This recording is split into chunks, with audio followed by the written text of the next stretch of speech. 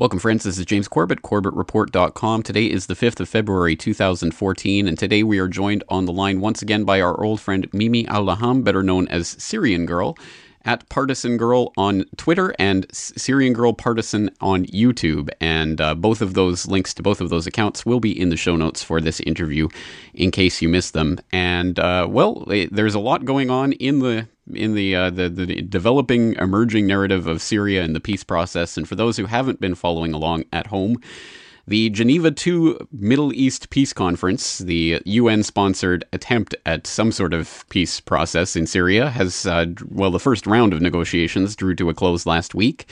And even the main UN broker, the Arab League Joint Special Representative Lakhdar Brahimi, has admitted that there was no progress to speak of during these negotiations. Basically, the only progress that was made is some tentative agreement on both sides to allow World Food Program aid access to various parts of the country, including the old city of Homs, but really nothing whatsoever to speak of in terms of actual progress with these talks. And we are looking forward to perhaps another round of fruitless negotiations starting on the 10th of February. But I don't want to run in front of our guest here. So, Syrian Girl, thank you so much for joining us today. And why don't you tell us a little bit from your own perspective about this Geneva II conference and what it has or hasn't accomplished so far?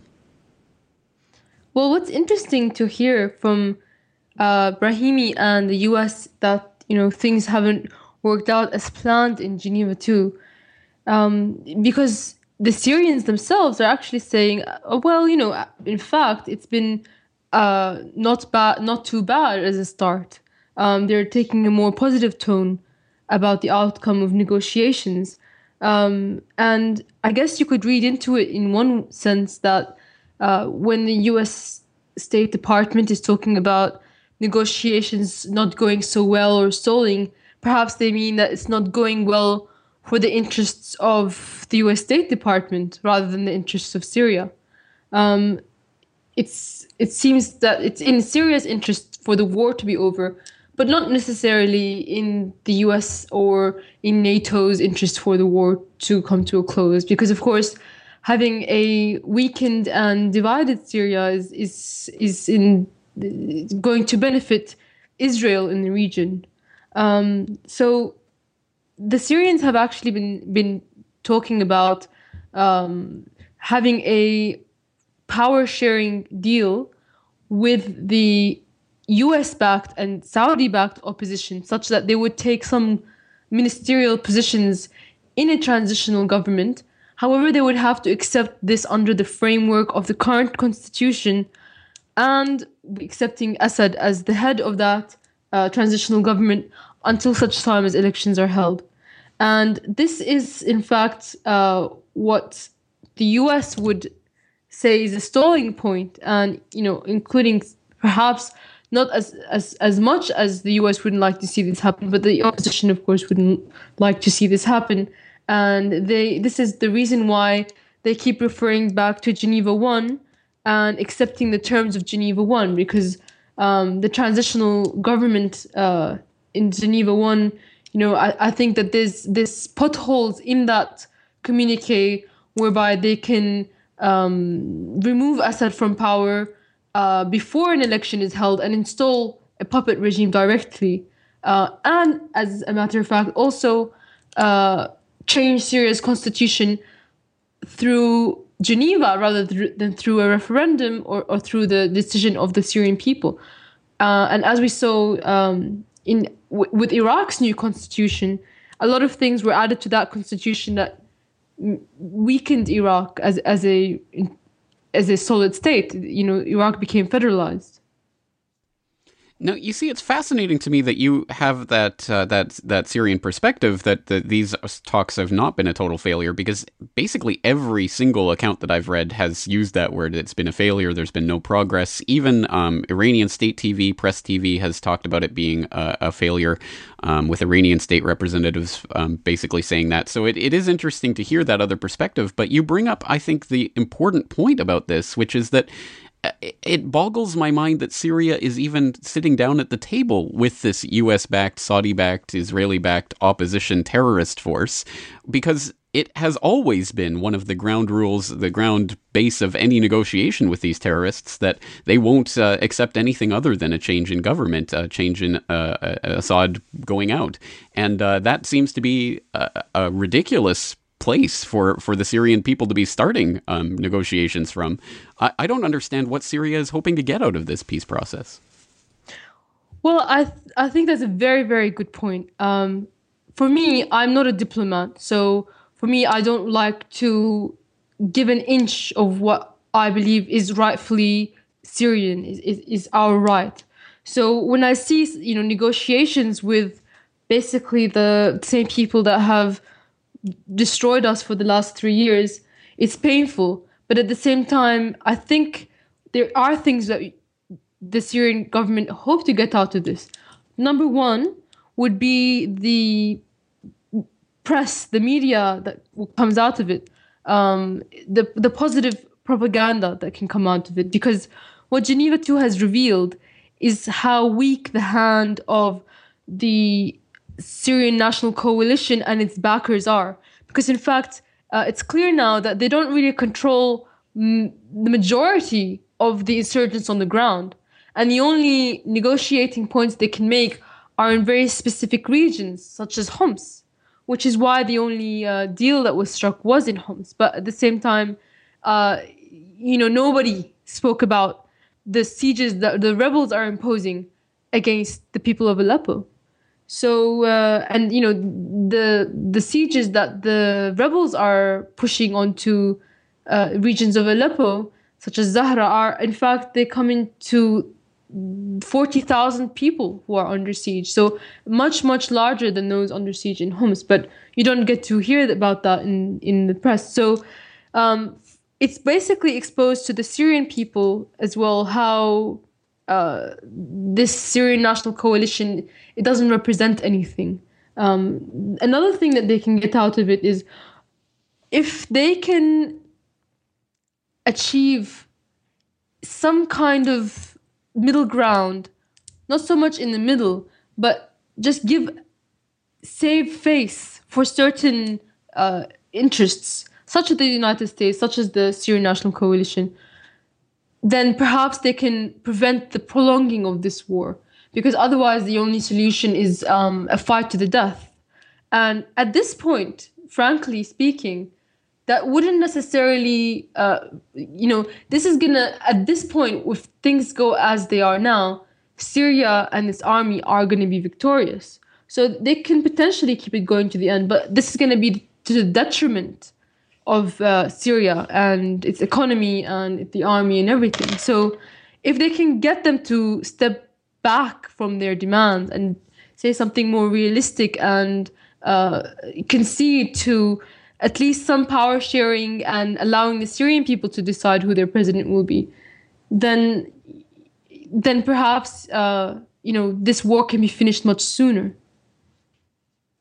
Well, I do see it from the diplomatic point of view that obviously if there is some sort of way of even getting some sort of PR out of this that shows that Syria is serious about ending this, that is to the benefit of the Syrian people. But I'm highly dubious. I mean, I've even been watching some of the Fox News propaganda. That's right, folks. I roll up my sleeves and do the dirty work so you don't have to. But I've even been watching some of that with John Bolton and others decrying, Assad and saying that, again, it's all, obstinance on the Syrian government's part that's holding back these negotiations. So this kind of PR can very easily be flipped around and spun for people who aren't paying attention, the kind of mindless zombies who only look at the headlines, and they might believe that, again, it's this Assad that's being the one who's dragging his heels on all this. So unfortunately, that can backfire in a big way.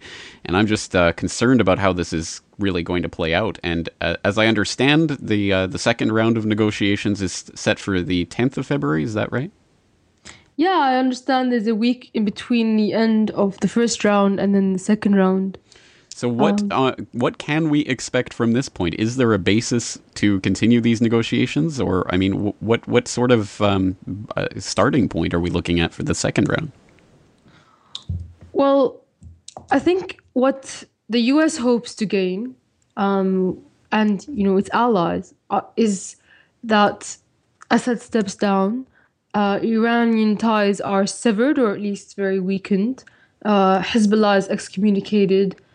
Syria accepts federalization and among other things. So this is what the U.S. hopes to achieve by running these negotiations. And I think, I would like to make this point because I forgot to make it earlier. Syria came up with the Syrian delegation proposed a communique where everybody would agree that terrorism should be fought and is a threat against Syria. And neither the US, neither Kerry nor Robert Ford, nor the Syrian National Council agreed to this communique condemning terrorism, which, as you said, yourself, there could be PR victories here.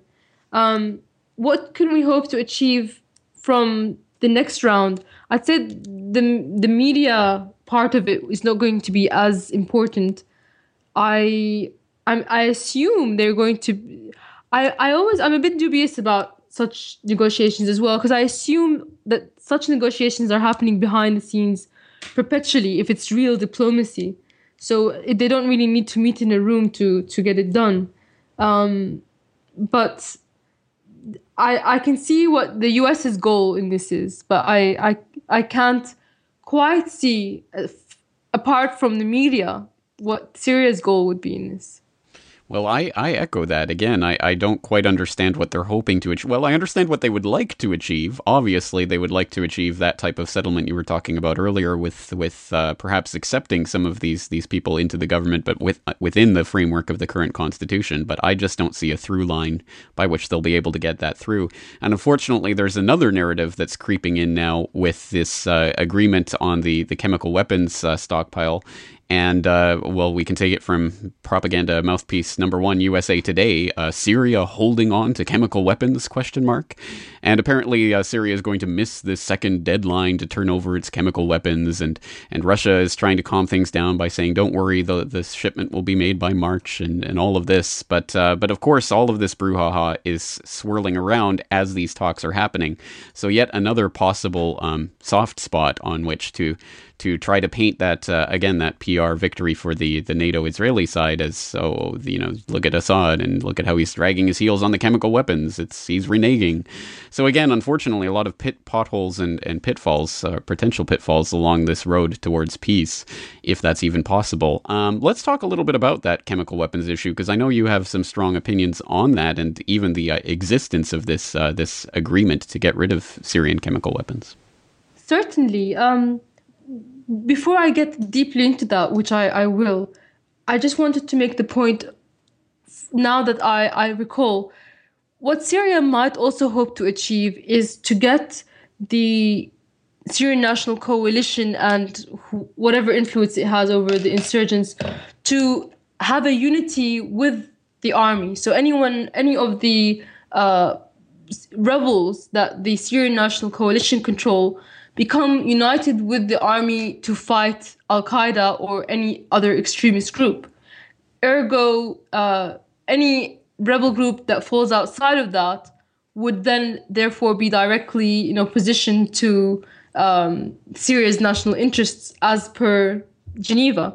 So this is also Syria's end game, Syria's piece on the chessboard. But onto the chemical weapons. I of course totally disagree with Syria giving up its chemical weapons. I think that it was clear to me from the start, before the US actually started saying that we're going to attack Syria, before Kerry came and said we are sure that Assad did it, that the chemical weapons attack was just a casus belli to disarm Syria, and a war would not result out of this. I said it publicly that it would be unlikely. And however, the way it played out was that it looked as though they were going to do it. They were going to pull off this crazy thing that would start World War III, that they would do this step. And I think it's kind of like a game of chicken. Who's going to step down first? And Syria lost that game by accepting to give up its chemical weapons, which in the past we have seen what happened to other world leaders who have given up their weapons of mass destruction, like such as Saddam and Gaddafi. Saddam's country was put through sanctions, slowly disarmed, and then in the end, it was attacked. And the same thing happened with Gaddafi 3 years after he gave up his. Actually, he gave it up in 2004. So 9 years perhaps after he gave up his chemical weapons, his country was attacked. So when I hear them talk about how Syria is dragging its feet and it's not meeting deadlines, I feel as though they're saying, we have a deadline for when we're going to attack you, and you better, stick to that deadline because we have, meetings and wars to start. So I think in the first place, though, the deadline was unrealistic for the sole purpose of this kind of media. And many analysts were saying Syria has so much chemical weapons, there is no way that they would finish disarmament in mid 2014, which is what supposedly is the deadline. Well, I certainly hear you on this, and this is another part where I think idealism meets the rubber meets the road, as it were, when it comes to actual geopolitics. Because I understand exactly what you're saying, and you're exactly right. I mean, Saddam did go along with the inspection regime, and the inspectors ended up saying, well, yeah, they have been destroyed. There are no weapons, and then they attacked anyways. So it certainly is absolutely no reassurance whatsoever that this war will be averted simply because they comply with this. But then, of course, that hits my idealism of being completely and utterly anti-war to the core, and not believing that chemical weapons should exist at all. I guess I wish we could all disarm all sides equally at the same time. But of course, the U.S. will never renege on its various weapons of mass destruction, including the ones that it doesn't even admit that it has. So I certainly see where this is a geopolitical problem, but of course now again this is playing into that bigger narrative of what's going to happen with the peace talks, and this is just another, I think, leverage point to be used against Assad. Let's switch to another interesting development, because earlier you were talking about the quest to unite the various opposition in Syria into one group that can be at least talked to. For diplomatic purposes, but we see perhaps the opposite taking place with now Al-Qaeda has just come out to disavow ISIS, the Islamic State in Iraq and Levant, and other cracks and fissures, with a lot of the Syrian opposition groups basically splintering off from the ones that are negotiating in Geneva in the first place. So perhaps having the exact opposite effect. And recently you put up a video explaining the Assad backs Al-Qaeda myth. Let's talk about that, because that seems to me just so insane that that could be proposed, that I don't understand how anyone could fall for it unless they really haven't been paying attention at all. Well, what you said about Syria, about everybody giving up WMDs, it's interesting because when Assad was asked for his chemical weapons in 2004, along with Gaddafi, his suggestion was the entire Middle East be rid of WMDs, which, of course, the US rejected. So just speaking to what you said there. Also, this narrative now, this new narrative that Assad is the one who's controlling ISIS and moving it against the FSA and leading it to attack its allies, basically. And the other part of it being, that Assad at least influences them. Basically, if you recall, over the last 10 years or more, people have been openly saying that Al-Qaeda is controlled by the CIA. The CIA created Al-Qaeda in the 80s. They exploit its presence to attack countries. They exploit its presence as a puppet army, as they did in Afghanistan against the Soviet Union, as they did now in Syria, as they did in Libya. So it's basically been a very exploitable force for the United States government.